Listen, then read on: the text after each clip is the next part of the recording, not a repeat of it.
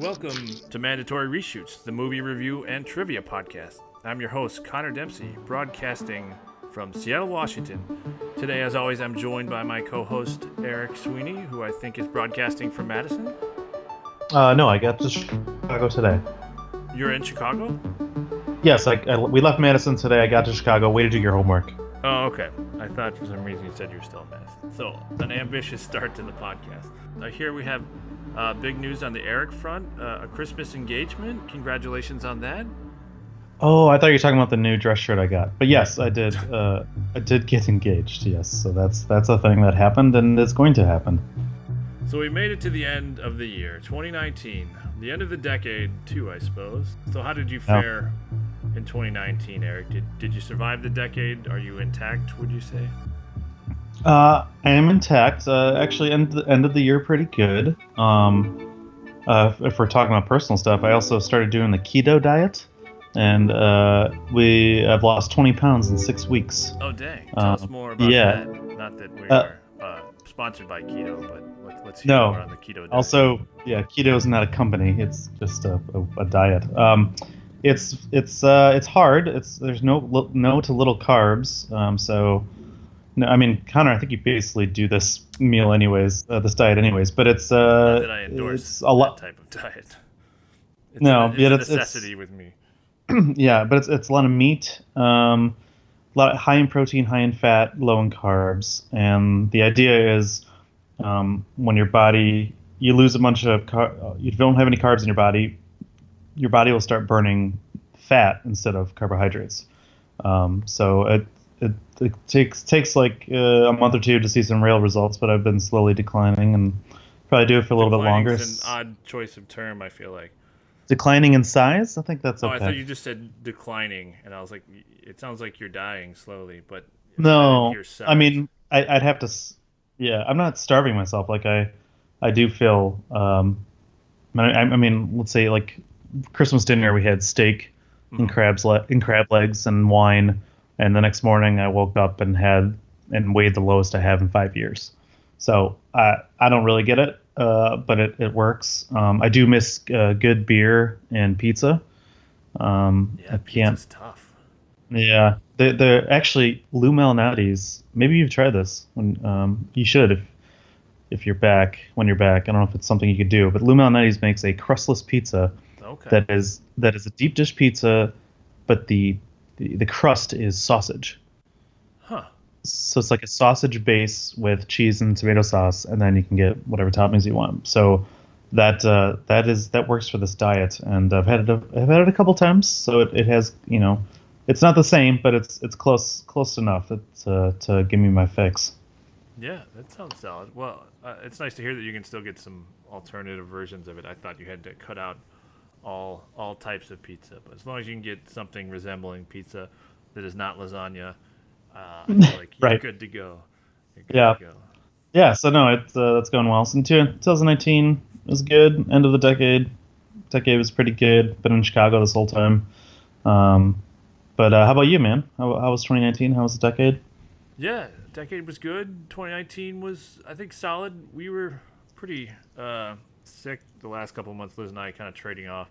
So not our strongest finish to the year, but that was kind of out of our hands. But we've enjoyed Christmas in the last few days, and had a chance to relax, which we were looking forward to. So I'd say in that regard, a nice last few days of the year so far. And we're always looking to hit the next year harder and see what we can do. Maybe a little more travel in 2020. We didn't have a hugely ambitious travel schedule this year, so maybe we'll change that next year. But yeah, a great decade, I'd say. I think half and half in Chicago and Seattle, and enjoyed both halves, certainly. And looking forward to 2020 and what it holds, I'd say. All right. That's great, man. Yeah, cool. Well, as you know, this is our Top 10 of 2019 podcast, where we'll be counting down our top 10 movies of 2019. We hope to do a top 10 of the decade podcast at some point, but that will more likely be in January. But before we dive in, I just thought it would be fun this year to try to predict each other's number ones before we start the countdown. In years past, we've seen the outline of each other's lists, but this year we're going in blind. So let's see if we can guess with any accuracy what each other's respective number one will be, or at least get in the wheelhouse. And yeah, and as I said, don't confirm it yet, but let's see. Eric, you want to have any thoughts on mine? I'm pretty sure I think I know yours, but what are you thinking? Okay, so I mean, I would bet a sizable amount of money, Oh. like a lot. Maybe I'll that I'll make some calls and change my number one just to cash out here. No, you made a video. You can't change that. That's true. Your number one is almost for sure going to be Parasite. Okay, interesting guess. I don't know where you've gotten this information from, but interesting guess. All right, on the flip side for me, I think for you, Eric, it's a toss-up between Glass and Cats. I think. No, in all honesty, I wouldn't bet a sizable sum because you seem to be kind of like encouraging me not to. But I think, considering we reviewed it, Knives Out will be your number one, or at least in that revolving around the one slot. But maybe you'll surprise me. I would be surprised not to see it there at 1 or 2, I would say. Okay, interesting. Wonder where you're getting your information. Yeah, exactly. All right. Well, why don't we kick it off, Eric? Why don't you start with your number 10, and then we'll do our honorable mentions right before we do our number 1, just to kind of clear the air. But yeah, why don't you kick us off with your number 10 of 2019? Absolutely. This was my number 10 is a movie that I didn't have on the list until I just kind of remembered it again, even though I saw it less than 2 months ago. Wow, a shocking endorsement of this movie. Yeah. No, it was kind of hard to put together a top 10 list. I don't know if I didn't see enough movies or. Did you see 10 movies at least? Oh yeah, I've got a bunch of honorable mention that I just felt like they shouldn't be in top 10. And I still have like 7 or 8 that I still want to see that came out this year that I think could be on the list. So. That's a problem with doing it in late December when there's still movies that you can barely see, like 1917. Yeah. I feel like there's a good chance it would be on both our lists, but it really doesn't have any showtimes till January unless you're in New York or LA. So not much we can do about that. Yeah. So all right. So my number 10 is Dr. Sleep. Okay. The sort of sequel to The Shining. For each one of these I have a little blurb that I've written, so I'm just gonna read it out like that. A sort of sequel to The Shining, director Mike Flanagan stays red hot with his eerie horror film. Ewan McGregor and Rebecca Ferguson are amazing, and it does a great job of riding the line between honoring the 1980 film and creating an original, compelling horror thriller. I really love this movie. It kind of was one that I enjoyed in the theater, and then it's kind of just stuck with me since. I think it didn't do as well in the box office base, pretty much because they didn't release it at a good time. They didn't release it at Halloween? No, they released it the week after. Oh. It was in November. It's like this would have been a perfect like mid-October release, because people are specifically looking for that kind of a movie.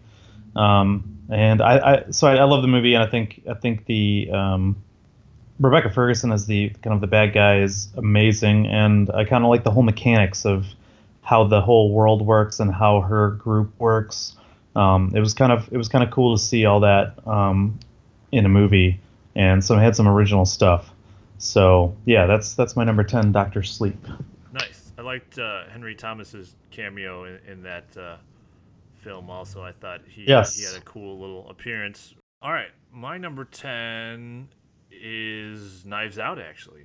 So it is not my number 1, and I think it might be your number 1. We already reviewed this on the podcast, and based on our review, I imagine it was going to be on both of our top 10 lists somewhere. So yeah, we've already kind of provided some protracted thoughts on it, but it's fun, it's well written, it has a perfect ensemble cast, some nice jabs at both the right and left sides of the political spectrum, and Daniel Craig and Chris Evans, who are generally tied to large franchise fare, both seem to be having a lot of fun here. Also, with this and her role in Bond next year, hopefully this will finally push Ana de Armas into proper movie stardom, or at least I hope so, because she's also fantastic in this and was solid in Blade Runner 2049. Yeah, and may all future murder mysteries be solved with donut hole within a donut hole metaphors, I'd say. Mm-hmm. 5 stars. Yeah, that's my Knives Out review. Okay. 5 stars, but number 10. Interesting. Yeah. Okay. All right. It was a good year Uh, for film. okay. I kind of would disagree with that statement, but we can talk about that later. You don't think it was a good year for film? Well, looking at my top 10 list, I don't think so, but I think blockbusters, with the exception of 1 or 2, were pretty awful, but I think there was a lot of good, smaller films. yeah. I think just a lot of them came out in the last 2 months, and I wasn't able to see them. But That's yeah, fair. we'll get to that. All right, my what number you got at 9. Number 9. My number 9 is a small film. It is Booksmart. Okay. Yeah, it is indeed super bad, just like super bad, but with female leads. But it's still hilarious and a nice coming of age story with some great ensemble cast. With special shout out to Billie Lourd for her performance. She kind of stole the show in outrageous fashion. But I really enjoyed it, and it was cool to see kind of like an updated version of Superbad with some more with females and kind of more up to date dynamics with high school and sexuality and whatnot. So I thought it was really well done. First feature by Olivia Wilde, and yeah, I'm kind of interested to see. I think it's great. The actors are great. Caitlin Devers and Beanie Feldstein. what's her name? Yeah, Feldstein, who got nominated for a Golden Globe, I think, actually, for the role. So, Oh, nice. That's Booksmart. That's my number 9. Cool. Well, that segues really well into my number 9, which is also Booksmart. Oh, Yeah, what do you know? We agree on that Booksmart was certainly top 10 worthy. Yeah, I've never been a huge fan of Superbad, so it goes without saying that I believe this is a better movie than Superbad. Yeah, I don't know. I thought Beanie Feldstein outdid real-life sibling Jonah Hill for the coming-of-age high school movie throne, but I know that's probably just because I don't like Superbad as much, or as much as people do. But yeah, just kind of going on some of the things you said. Great directorial debut by Olivia Wilde. I know we're both big fans of Justified, so I don't think either of us were surprised that Caitlin Devers is fantastic in the movie. She continues to star in a lot of quality projects, and I think this was kind of her breakout role, which is cool. Yeah, whereas Beanie Feldstein, I think, was a little bit more established because of Lady Bird and her kind of breakout in that. I think this was kind of Caitlin Devers' big push role. And as I said, a great directorial debut for Olivia Wilde. It has a solid soundtrack, really strong and subversive second and third acts, and a perfect hard cut ending, which I think is hard to come by. 5 stars. Yeah, that's my number 9 though. Booksmart. my number 8 is gonna maybe surprise you. It's gonna a little untraditional. And my number 8 is El Camino, a Breaking Bad movie. Oh, nice. This is a Netflix movie that is a follow-up to Breaking Bad. That when initially announced, I didn't think it was needed, but I am glad we got it. Aaron Paul returns and is great again as Jesse Pinkman. I loved how this continued his story, but also enhanced some parts of Breaking Bad as well. And I think it has one of the best standoff scenes in recent memory on film that I've really enjoyed. So yeah, that's El Camino. I really liked it. I've watched it a few times now. I think it just felt like another Breaking Bad episode. And I think they did a good job of weaving in some, characters from Breaking Bad without making it too fan servicey.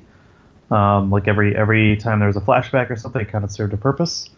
And I thought it was great. And I think Peter. Oh shoot, what's his name? Not Peter. Robert Forster? Yeah, Robert Forster. He's great in his minor role that he had in Breaking Bad as well. But it was sad that the day it was released, he passed away. Yeah, but a nice last role for him. Yeah, a good send off for him. So yeah, that's my number 8, El Camino. Nice. It's not in my top 10, but it's in my top 25. I agree. It was worthy of a list for sure. I think it is kind of unnecessary, but I really liked it also in the sense that it doesn't feel like you learn a ton of new information, but I'm glad it was made all the same. Hmm. And I particularly liked Skinny Pete and Badgers still being loyal to Jesse was a really nice touch. I like that they're very loyal dopes in the end. Yeah, I mean, Skinny Pete really came through. He was not even a dope there at the end. He had a good plan, and kind of took control, which was nice to see. Yeah, yeah, for sure. All right, my number 8 is The Farewell. The Farewell really resists the desire to manufacture unnecessary drama in favor of earning genuine moments of human connection. So as a result, I think the film might not wow a lot of people due to its lack of big dramatic swings, but it has a really subtle approach to storytelling that I think will stay with you after the credits. Yeah, I think the best description of the film I heard is that it's culturally specific but universally resonant, and Aquafina turns in a great subdued performance, proving she's a legitimate star beyond her scene-stealing support roles of the last few years. Yeah, this is really a hug your family special through and through. Even though I know you're not a big hugger, Eric, but everyone Oh, I else, hug. I hug. do you? I don't think I've seen you Sure. hug. You hug? All right. I hug. I don't know why you'd remember whether or not you've seen me hug, but I've definitely hugged. All right. Well, either way, this is a hug your family special. 5 stars. 5 stars. Okay. I assume if number 10 has 5 stars, that everything above it should also have five Yeah, but stars. I'm gonna reaffirm it. That's Oh, hyperbole and yelling is the way of the internet. So that's okay. This ranking system makes no sense, but okay. all right. Um, Moving on. What's your number 7, Eric? my number 7 is The Standoff at Sparrow Creek. Huh? Have you not seen this? I don't. I mean, I definitely haven't seen it. I'm trying to even think if I remember this is something you told me about. Okay, so technically it's a 2018 movie, but it wasn't released until January 2019.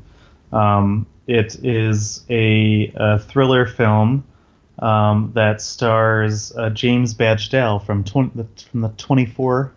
If you remember him. Sure. Yeah. World War Z Yeah. 2 and Iron Man 3. Yep. I like him. He's also in. Yeah. Shoot, I forgot the name of the movie. But yeah, he pops up, and I'm always happy to see him. Yeah. The Departed as well. Yeah. Yeah. Yeah. So this one surprised me. I heard good things randomly at the end of 2018. That I was able to see it. Sometime in 2019, and it really surprised me. It's a really well done thriller. Boosted by the fact that it was done on a super low budget. The ending's kind of interested, and it could affect whether or not you like the movie. Mm. But I really liked it, and I just think it was well done. Do you want to hear the plot synopsis at all? Yeah, I would. I'd be interested. Yeah. So it's about a militia, like a former cop turned militiaman Is this investigates in Michigan or Utah or Texas? I don't know if they say where it is, but I felt like it was in the West somewhere. But Okay. a former cop turned militia man investigates a shooting at a police funeral. So basically, what it is there's the shooting at a police funeral, and all the militiamen kind of return to their headquarters where they have stockpiles of ammunition and weapons Mm-hmm. that they've been housing for a while. And they're all worried that someone in the militia / cult, I guess, was one of the ones that did the attack during the police funeral. So it's kind of a mystery investigation, like who did it, let's try and figure out, and all kind of takes place in this headquarters. So it's kind of a bottled thing. You're selling me on it. I like it. Yeah, I would highly, recommend it. It's, number 7 on my list. Yeah, I would definitely check it out. Would you give it 5 stars though? I would not give it 5 stars. No, right. I would give it like 4 to 4.5. Oh, and okay. it's but it's Stand Up at Sparrow Creek. I'm sure it's streaming somewhere. I'm not sure where, but Cool. I have this thing that has a lot of streaming movies on it, so I'm sure it's on this thing. yep, I think it's probably on that thing that you have. Yeah. I would imagine. It'd be weird if it wasn't. Yes, I will certainly check this out. I was not familiar with it. And any director of note on it? His name is Henry Dunham, and it's his feature debut. He doesn't even have a clickable link on Wikipedia. So, Oh, weird. yep. Huh. All right, cool. Well, that's The Standoff at Sparrow Creek, correct? Mm-hmm. All right. Yeah, I always like to hear off the beaten path movies. I mean, that's hopefully the reason for doing lists is to provide some movies that people hadn't heard of and steer them towards that. So, nice pick for your number 7, Eric. Thank you. And what's yours? All right, my number 7, I guess, would occupy the same vein in off the beaten path movies. It is a movie called Wild Rose out of the UK. Hmm. It is, yeah, it's really the star, Jessie Buckley, is the real standout of the movie. How she is this talented and still relatively unknown in Hollywood is baffling to me. She was also great this year in Chernobyl as the firefighter's wife, for those who saw. Oh, yeah. Yeah, so she's kind of a chameleon because I didn't even recognize it was the same person. Wild Rose is essentially A Star is Born, but if both leads were mashed into a single character, in the sense that it's the story of a singer's rise to stardom, but she's a bit of a mess to start with, so it's like a mashup of the Gaga and Cooper characters into a singular character. The spin to the story is that she's a Scottish woman who wants to be a country singer in Nashville, but she starts the movie being released from prison, and she also has kids who are being watched dutifully by the always solid Julie Walters, aka Miss Weasley, for those who love Harry Potter. Yeah, it's not as polished a movie as A Star is Born. It's very raw, but if you wanted a counterpart to Lady Gaga's dual threat performance in A Star is Born, this has got to be it. She won't be nominated for anything, but it'd be criminal if Jessie Buckley wasn't a bigger deal in a few years to me. The true testament to her performance is that while I was watching it, I didn't recognize her, even though I'd seen her in a few things like Chernobyl and Taboo, the TV show, and this movie Beast. But B, I couldn't figure out if she was a singer who they coached into a really great and natural performance, or an actress who they somehow taught to be a world-class singer. And that's kind of a testament to how good she is, where you can't tell if she's, one or the other. But yeah, she'll be in season 4 of Fargo in 2020, and hopefully that will give her some boost on the American shores. And just one last weird detail about the movie: the film's closing song, which is a great song, was actually written by Mary Steenburgen. Okay. Yeah, that Mary Steenburgen, who apparently, after a routine operation a few years ago, awoke with a new sonically trained mind and has been trying to make it as a singer-songwriter in Nashville herself, which I What know the heck? sounds made up. It's a really weird story. I had read about it and I thought it was fake, and then I saw a few interviews of her talking about it, and I was like, oh, this is very interesting. So that in itself could be a movie, but it's really true. And Steenburgen joined Jessie Buckley for a lot of the press for the movie and talked about that particular aspect of it. But yeah, I guess she went in for a routine operation that was not related to her brain. And when she awoke, she said she could only think in music. And when she told Ted Danson this, he was like, "Wait, what?" That's strange. Yeah. Huh. But an Cool. interesting tidbit for the film. Yeah. So that's Wild Rose, and of course, 5 stars. Okay. All right. My number 6 is Us, Mm. the Jordan Peele horror film. Well, I think I enjoy Get Out more. This is another well done pseudo horror film by Peele. This one's a little bit weirder and it has a lot more subtext going on, but I like the social commentary that Peele layers throughout. I think it was a pretty good time at the theater and something that is a good talking piece, like to talk about with the people when you see it. And I think the performances by Lupita Nyong'o are amazing, and Winston Duke, Elizabeth Moss, and of course Tim Heidecker.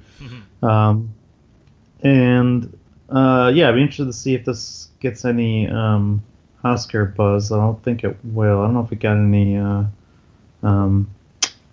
Golden Globes at all, but It was released in January, February, right? March. Oh, okay. Yeah. The early year release tends to hurt the Oscar hopefuls. Oh, for sure, yeah. But Yeah, no, I thought it was really well made horror film with some social commentary. So that's good when you can make a good horror film, but also have it mean something as well. Yeah, I think those are my kind of favorite, rather than just a regular thriller or slasher thing. sure, sure. Also, I think the best preview of the year. Yes, one of the Also, best trailers for sure. yeah, it was like a really good piece of marketing. Cool. All right, well, I'll jump in with my horror entry to the top 10. With number 6, I have The Lighthouse, actually. Okay, okay. Yeah, so The Lighthouse is a weird movie, like very weird. It's not for everyone, but it's also maybe not the pretentious nonsense you would fear from a 4:3 ratioed black and white movie about two Hmm. two men going their descent into madness at a lighthouse. It's directed by Robert Eggers, who did the puritanical Nightmare of the Witch a few years ago. It's part Promethean fable, part Melvillian farce, part desaturated Lovecraftian horror, all mixed together with Eggers' potent blend of historical drama and offbeat period piece nightmare that he does so well. Yeah, it's about as advertised, though. It really is about a descent into madness while stationed at a lighthouse. It's easily one of Willem Dafoe's best roles as the surly senior lightkeeper. And it also quietly reaffirms the notion that Robert Pattinson is a better actor than people give him credit for, especially if you saw Good Time 2 years ago, or Lost City of Z, or a few things he's done recently where he's been way better than people thought he could be in terms of his glass ceiling as an actor. And yeah, and like any, as you mentioned for your Us review, like any good provocative piece of art, it produces vastly different takes on what the movie is actually about and a lot of conversation as you walk out. It's weird, but it's my kind of weird. 5 stars. Okay, cool. So that was your number 6, right? So Correct. now on 5.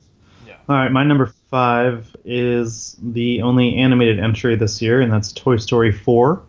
Nice. Um, another story, kind of like El Camino, that I don't think was needed, but I still loved it. Its story is solid as always, and so is its message. And it seems like it's a good send off for the franchise, which is something I said for the last one.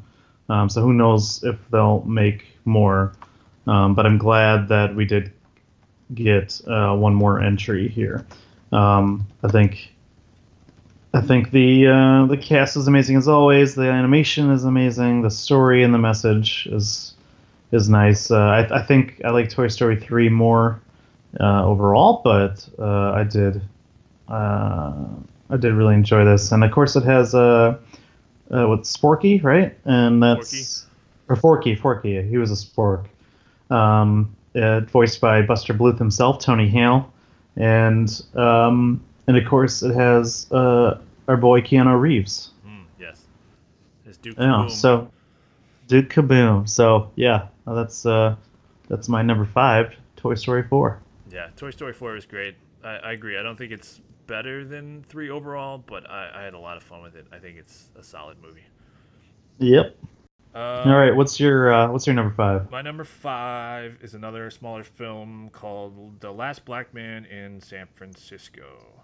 Mm-hmm. This is a movie that you can just tell, I think, going into the first 10 minutes, it's going to be worth your time. The first 10 minutes are just like really beautiful, like art house filmmaking. Again, it certainly is going to exclude the masses because it is an art house film in terms of its pace and its cinematography, and it's sort of taking time to let everything breathe, and that'll repel some audience members. But I think if you give this movie a shot, it just kind of hums with life and vibrancy that most studio films are never going to achieve. It's sort of a haunting meditation on gentrification, masculinity, and grief. It's a beautifully constructed surrealist work born of a Kickstarter campaign, actually, between two Oh, friends, director Joe Talbot and star Jimmy Fails. And it's a semi autobiographical experience of them growing up in the San Francisco area as it slowly was gentrified and priced out most of the local tenants. Yeah, it's as I said, it's maybe not for everyone, but I think if you give it a shot, it has some really insightful thoughts on masculinity, especially in the black community, and I think it's kind of a special film that most people won't see this year, but is worth your time if you can sit down and give it a shot. So that's Last Black Man, and I give it 5 stars. Uh-huh. Nice. I did not know that it was based off a Kickstarter. Yeah, Started from Kickstarter. yeah, yeah. Um, nice. Okay. All right. So my number 4 is Parasite. Mm, nice to hear it made The your list. yes, of course, the Bong Joon Ho film. That this one might be this people are consider this a masterpiece, and it's on a lot of best of decade lists. It'll be interesting to see if that goes up or down in my kind of ranking as time goes on. But I think it's just a really it's a wild ride. It's a movie that changes tones a couple times, but each part is a delight and masterfully done. Um, and it seems to, like I said, maybe going down as one of the best movies of the decade, and maybe one of his best films, which is saying something. Um, but yeah, overall, it was a lot of fun to watch this, and riveting and weird, but in a good way. And the general like kind of message about poor versus rich and classism was really interesting to see. So I think the ending might. I don't know if I love the ending, but um, I think that your mileage may vary with that. But overall, I think it's just an amazing movie. Um, so yeah, that's my number 4, Parasite. Nice. I'm glad to hear it made your list. I know you watched it on a plane, and I was worried that kind of diminished the experience of watching it. Yeah, I'd like to. I don't think I watched it again. I watched parts of it again, but I'd like to sit down and watch it again sometime on my new 4K TV, maybe. Ooh, nice, nice. Yeah, watching Parasite in a packed theater was kind of a joy. But yeah, watching it on a 4K TV should be pretty sweet too. All right, Nice. that's your number 4, Eric. Yep. Okay, my number 4 is Marriage Story. Ah, okay. Yeah, I tend to strongly hate Noah Baumbach movies. Actually, I often refer to him as Wes Anderson without the whimsy. But Marriage Story really worked for me. I think it's a surprisingly compassionate movie considering its subject matter. It also has likable leads, something I think has been lacking in Baumbach movies of the past, or at least any lead that wasn't played by Greta Gerwig, because she sort of has an unconditionally likable quality that even trumps the dour nature of Baumbach movies. But Greta Gerwig aside, I think this is the most likable characters or relatable characters Baumbach has produced. On top of that, I appreciate that the leads are complex. There's no real villain between the two of them as they sort of struggle to dissolve their marriage. They're just flawed people trying to do their best. And regarding their characters, Scarlett Johansson and Adam Driver really just put on an acting clinic. It reminded me a lot of Fences, where Denzel and Viola Davis just sort of acted their asses off for 2 hours. It has that same stage quality to it also, where you could easily envision it as a play. Yeah, I don't know. I couldn't quite pin how semi-autobiographical this movie is regarding Gerwig and Baumbach's partnership right after his marriage to Jennifer Jason Leigh ended. There seem to be a lot of details that hint towards it being involved with that whole incident, but that's really not for me to speculate. So it just referring to that as probably the reason why I think this is his best movie is because I think it's probably his most personal. But again, that's just speculation. And oh yeah, also nice to see our dodgeball friend Lucas Neff from Raising Hope in a small role in the movie. We always like to see him out there getting work. So that's Marriage Story, and of course, it's going to come in with 5 stars. Oh, 5 stars. Wow. Okay. Yeah. Where? Yeah. Lucas. Who was Lucas in the movie? He played the gaffer who was like joking with Scarlett Johansson and then met her again at the party later. He was wearing the poncho. That's him. Oh, I didn't know that was him. Yeah, it Nice. looks different. Just a small role, but nice to see him get a role in a high-profile movie for sure. Yeah, nice. Yeah, so that I'll just say that's on my honorable mention. I thought about it for the back of the list, but I liked it, and I think their acting is amazing. And it was shot really well, like a lot of long continuous takes with actors moving in and out of rooms. Yeah. It was pretty cool. Be interesting. What did you have a side? Did you pick a side with the characters? Well, I think I wish they had removed the infidelity from Driver's whole character because I think that tips it a little bit in favor of Scarlett Johansson. But if you remove that, I think it's pretty. I'd have a hard time deciding, but otherwise, in that regard, I would side with Scarlett Johansson in that. Even though that sort of explained away the infidelity Yeah, when they're arguing, I don't know. I think that's why it's great is that it's not easy to take sides and it goes back and forth. But I think Scarlett Johansson has a more understandable plight in the sense that she doesn't do anything really that I felt was like uncouth or unfair, and everything that's kind of when mud starts getting slung, it's really a result of the lawyers twisting each other's words and such, which I think was an interesting aspect of the movie.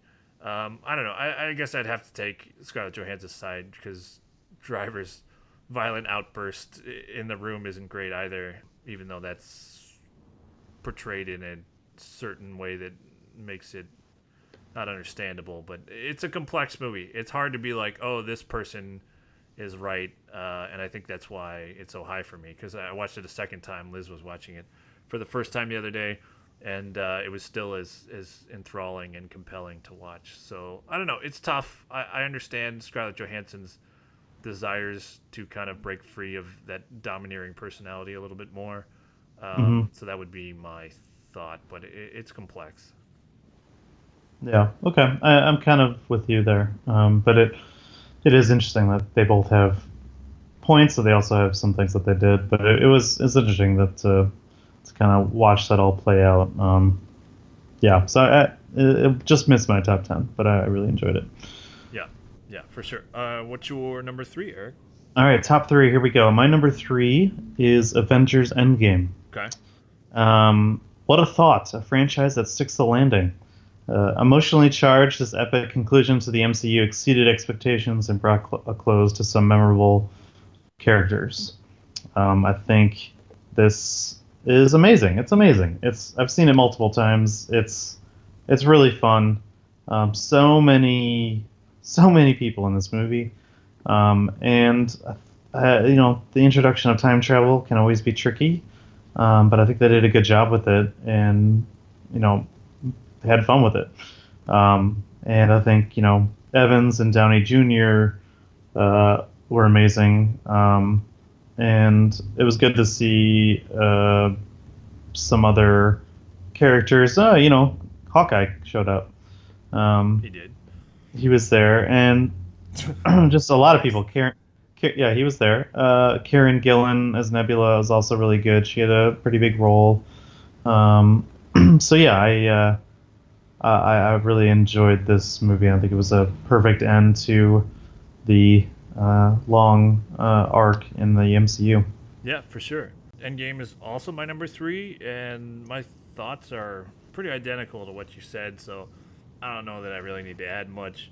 They do stick the landing, as you said, and that's pretty tough to do, as we've seen with other movies of franchises recently, where it's not an it's not a given to stick the landing, even if you've been building up something for a decade or so. So I think that's really admirable, and they acquitted the two staples, Tony Stark and Steve Rogers, really well, and addressed the criticisms they fielded against each other in at the same time. In that Tony is selfish and Steve is essentially bottled beefcake, and the ending sort of answered those questions that they're more than those two respective slights, and I thought that was particularly nice. And anything else, yeah, you've certainly covered. So Endgame's great. How could you ask for a better ending than that? Indeed. Oh yeah, Okay. 5 stars. 5 stars. Oh, okay. Yeah, Good thing we got that in there. No one would know. definitely. All right, Um, number two. my number two film is Jojo Rabbit. Okay. We were Um, supposed to review this and we didn't get around to it, so I had no idea what your thoughts would be. So yeah, interested to hear. Sorry yeah, for interrupting. and that's okay. Yeah, I think it's. Well, let me see if I have my blurb here for it. Taika Waititi is still batting 1,000 in my book as he puts together a funny, sincere, and honest coming-of-age story with a good message and great acting by ScarJo and a young cast.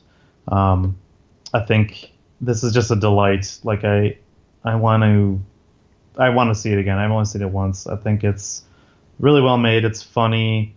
It's sincere. And just some really good moments from a bunch of great actors, and including Stephen Merchant. And I don't know. It just really connected with us, and it was just kind of sweet and nice, and it just made you feel good, which is what it's supposed to do. Um, so I really did enjoy it, and can't wait to see it again. Nice, nice. My number two is also Jojo Rabbit, so on Yeah. the same page with you there. Yeah, all the things you said I think hold true. At the same time, I'm a little surprised at how divisive this movie was. Certainly, it's a Hitler satire, so it's not going to please those who see no value in buffooning history's monsters. But the 58% Metacritic score, and I forget what its Rotten Tomato score was, maybe 70s. 79. Okay, 79. so those kind of surprised me. It because this movie may not have world-shattering insight into the atrocities of the Third Reich, but there are useful lessons of tolerance here, and there's nothing in its 108-minute runtime that feels particularly irresponsible or distasteful. I don't think it's safe or inconsequential, as some have argued.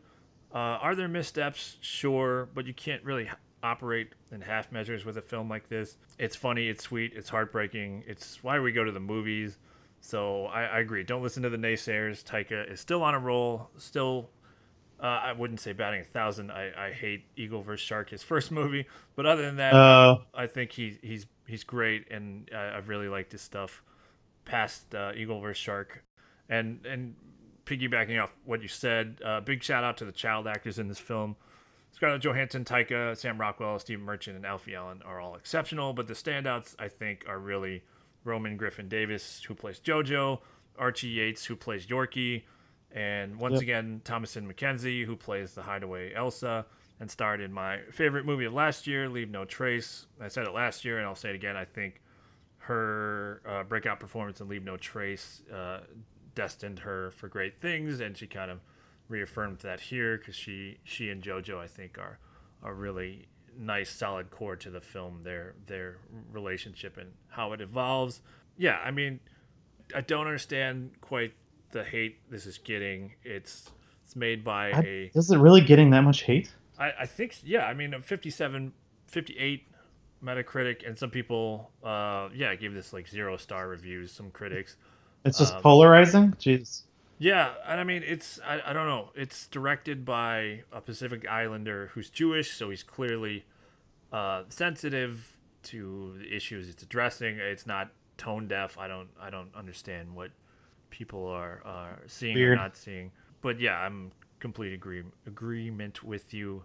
This is worth seeing. Go see it. I'd love to see it a second time. Also, easily 5 stars. All right, Okay. Eric. Interesting. What's your number one? Which, unless something Well, happened, I think I've correctly predicted. yeah. Same for yours as well. My number one is indeed Knives Out. Nice. The most fun I've had in a movie in a long time. It's a great mystery with memorable characters and a ton of laughs. Ryan Johnson shows that he can continue to make a great genre movie while subverting it at the same time, or subverting the genre at the same time. I mean, this movie's great. I was trying to convince my parents to go see it over Christmas. Uh-huh. I've been trying to convince them for a while. They're going to go see it, just haven't done it yet. And Why are they so resistant? it's because they feel like they don't have time for it, but they're retired and don't do anything. So I don't really get it. Um, So yeah, we didn't get them to go out to go see it with us, so I didn't get to see it a second time. But I can't wait till it comes out on DVD. I think it's doing pretty well in the theater too, which is great. But the other thing, like I've listened to a lot of podcasts and read a ton about it.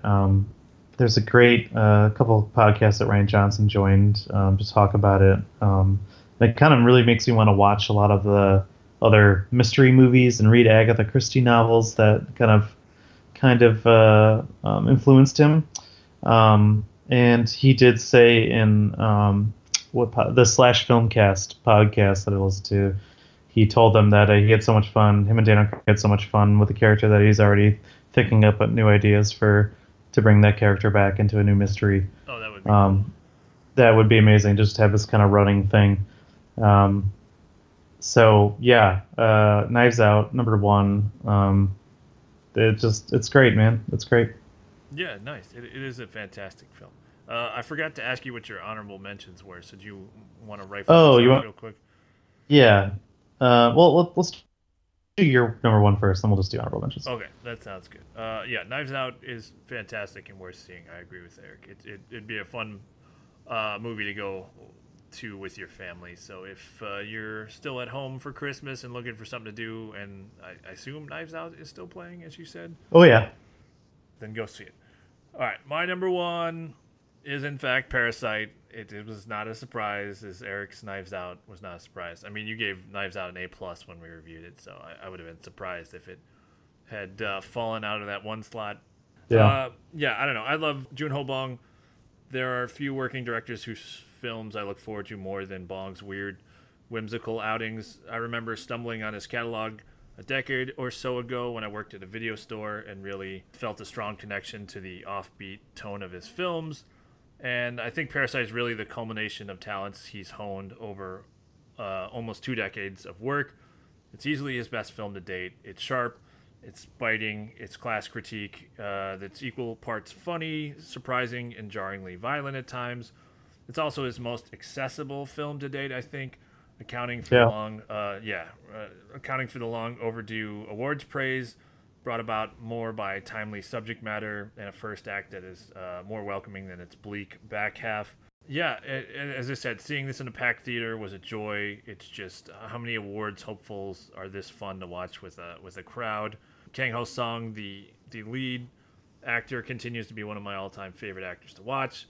His fluctuations between buffoonish, cartoonish, and deadly serious is almost unparalleled. I don't know how many actors can pull off those types of swings convincingly, and he's been doing this for almost 2 decades now, going back as far as Chan-Woo Park's breakout movie JSA, which I've always liked. Yeah, I don't know. Song is just one of those actors who's so good people undervalue him because they don't fully understand what he's doing, I think.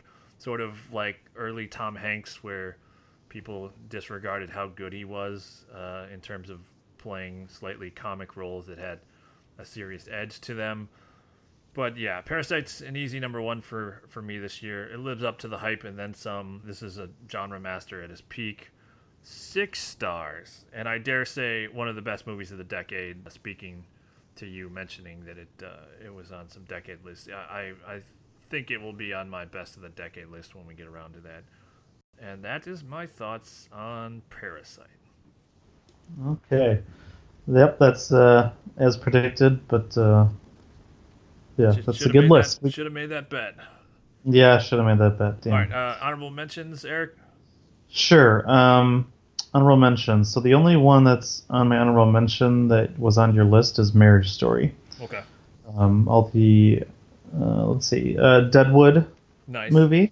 Yeah. Love that. The Report. Okay. I had high expectations for that, and I thought it was pretty good, but not great. It was a little boring, but I still enjoyed it.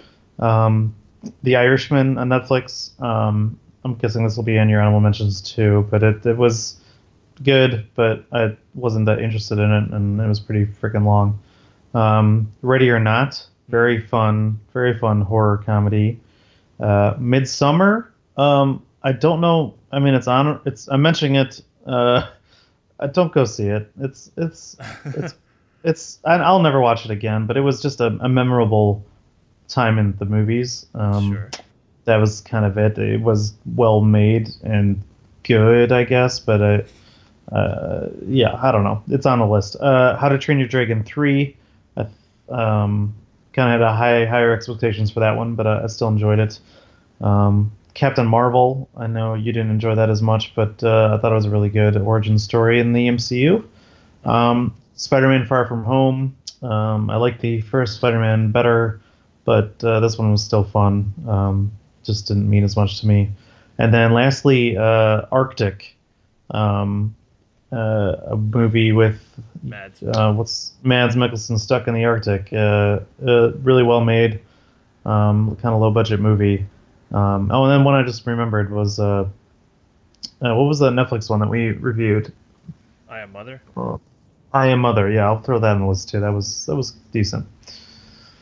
So that's my honorable mentions. I also have a bunch I'd like to list off that I need to see still, but we can do that after your honorable mentions. Yeah, I have a lot of those that you named on the top 25, but I'll just keep my honorable mentions to like 5 or 6. So Irishman, Spider-Man, and Arctic were all are on my top 25. Midsummer too, I guess, but it's way back there. But just in terms of the ones that just missed out on the top 10, Deadwood movie would certainly be there for me. I really thought that was a pitch perfect ending to that whole series.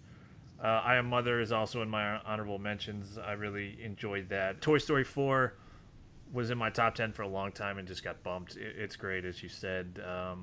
Once Upon a Time in Hollywood is in my honorable mentions. I wasn't in love with it at first, and then I was like, I kind of appreciate what it's doing in a sort of meandering way. I don't know. I tend to like Jackie Brown better than most of Tarantino's catalog, and I think the pace sort of mirrored Jackie Brown, where it was just sort of meandering in an interesting way, at least to me. But I know you were not a huge fan of that. Once Upon a Time, you mean? Yeah. I forgot to. I probably would have put on my honorable mentions. Like I liked it, but it wasn't great. Uh-huh. So yeah, I'm gonna add that to my list now. Yeah. Then I have Uncut Gems, which I saw a week or two ago and liked. Probably not more than good time their previous effort, but that last half an hour is as advertised. It's about as tense as you can get for a movie half an hour. Also a nice supporting turn by Kevin Garnett playing himself, which is kind of funny. That movie really feels like Space Jam 2 directed by Martin Scorsese, which is a pretty weird pitch for a movie, but I enjoy how grimy the Safdie brothers filmmaking is. They're worth a watch if you're a Scorsese fan, as they are sort of Scorsese proteges, but not in a purely imitative way that I felt Joker was this year, where it was just kind of like a Scorsese ripoff almost. And yeah, my last honorable mention, it's going to be Star Wars. I've really wrestled with where to put it, and I had it way down on my list, and it moved up, and it's got tons of problems. Certainly, hashtag justice for Rose Tico. That was very disappointing, but I'll put Star Wars in my honorable mentions. It's a formidable movie experience for me, and I can't deny that there was, a lot going on there, and watching it was important for me. But yeah, the story is a bit of a mess, but I still found it compelling and ultimately satisfying, may be the wrong word, but it is compelling in a way. And that's what I got to say about that.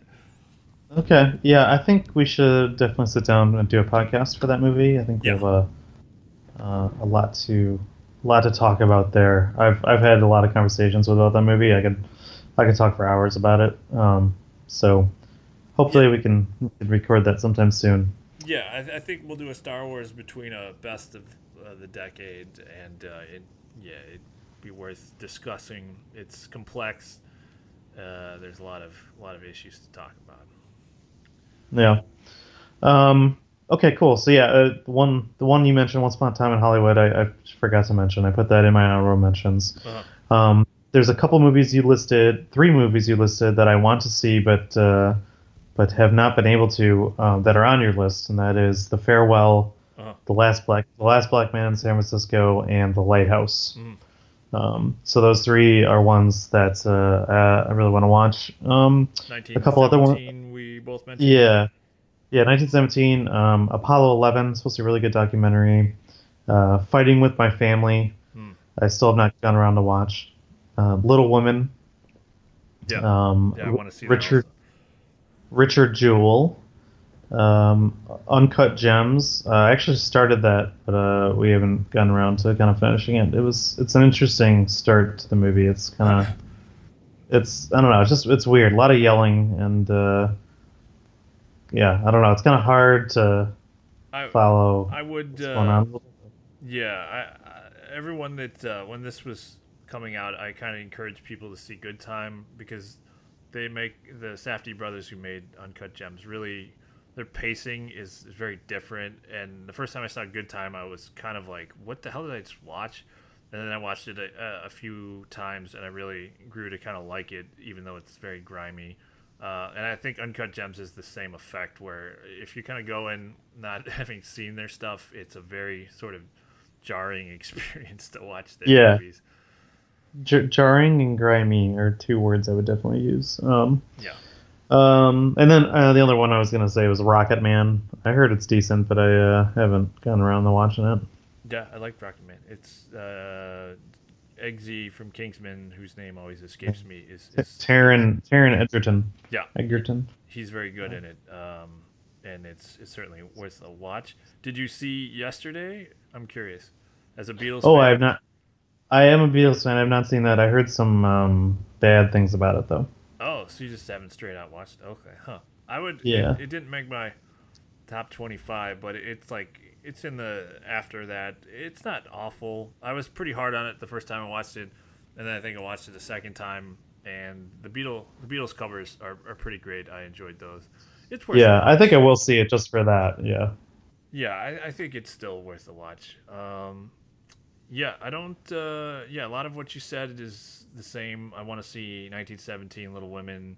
Um, what else? So I want to see Honey Boy. I want to see Shia's Honey Boy, which is supposed to be an interesting insight into him and his childhood.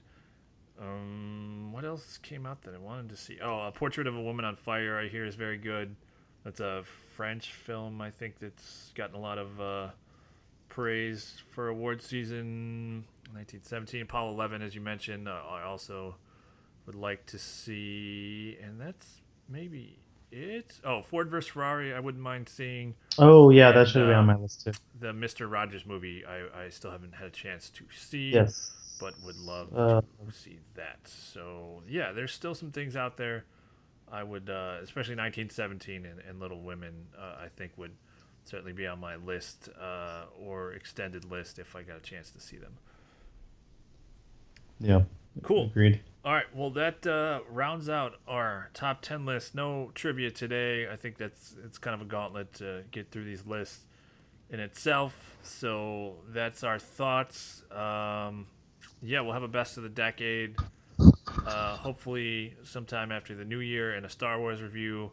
Since we never got around to reviewing Last Jedi, we should certainly do Rise of the Skywalker and talk through Yeah, I guess that we'll whole talk about experience. Last Jedi I get a little bit too. Yeah, why don't we do a quick bit about that too? I think that would work well. Yeah. Um, yeah, but you know what? Good for Ryan Johnson for having a pure, unadulterated, I think, home run with Knives Out. Because regardless of what we thought of Last Jedi, we both been big Ryan Johnson fans, so it's good to see him just kind of have a clean hit and get away from the whole chaos of Star Wars. Yeah. Cool. All right. Yep. Well, Cool. that should wrap it up. Eric, again, congrats on the engagement. Big Eric Thank moment, you. Thank you. moment Thank in you. Eric history. Yeah, we'll be back hopefully sometime next week, and I hope everyone had a great year and holiday season. And that's us signing off for probably the year. Bye, everyone. Bye.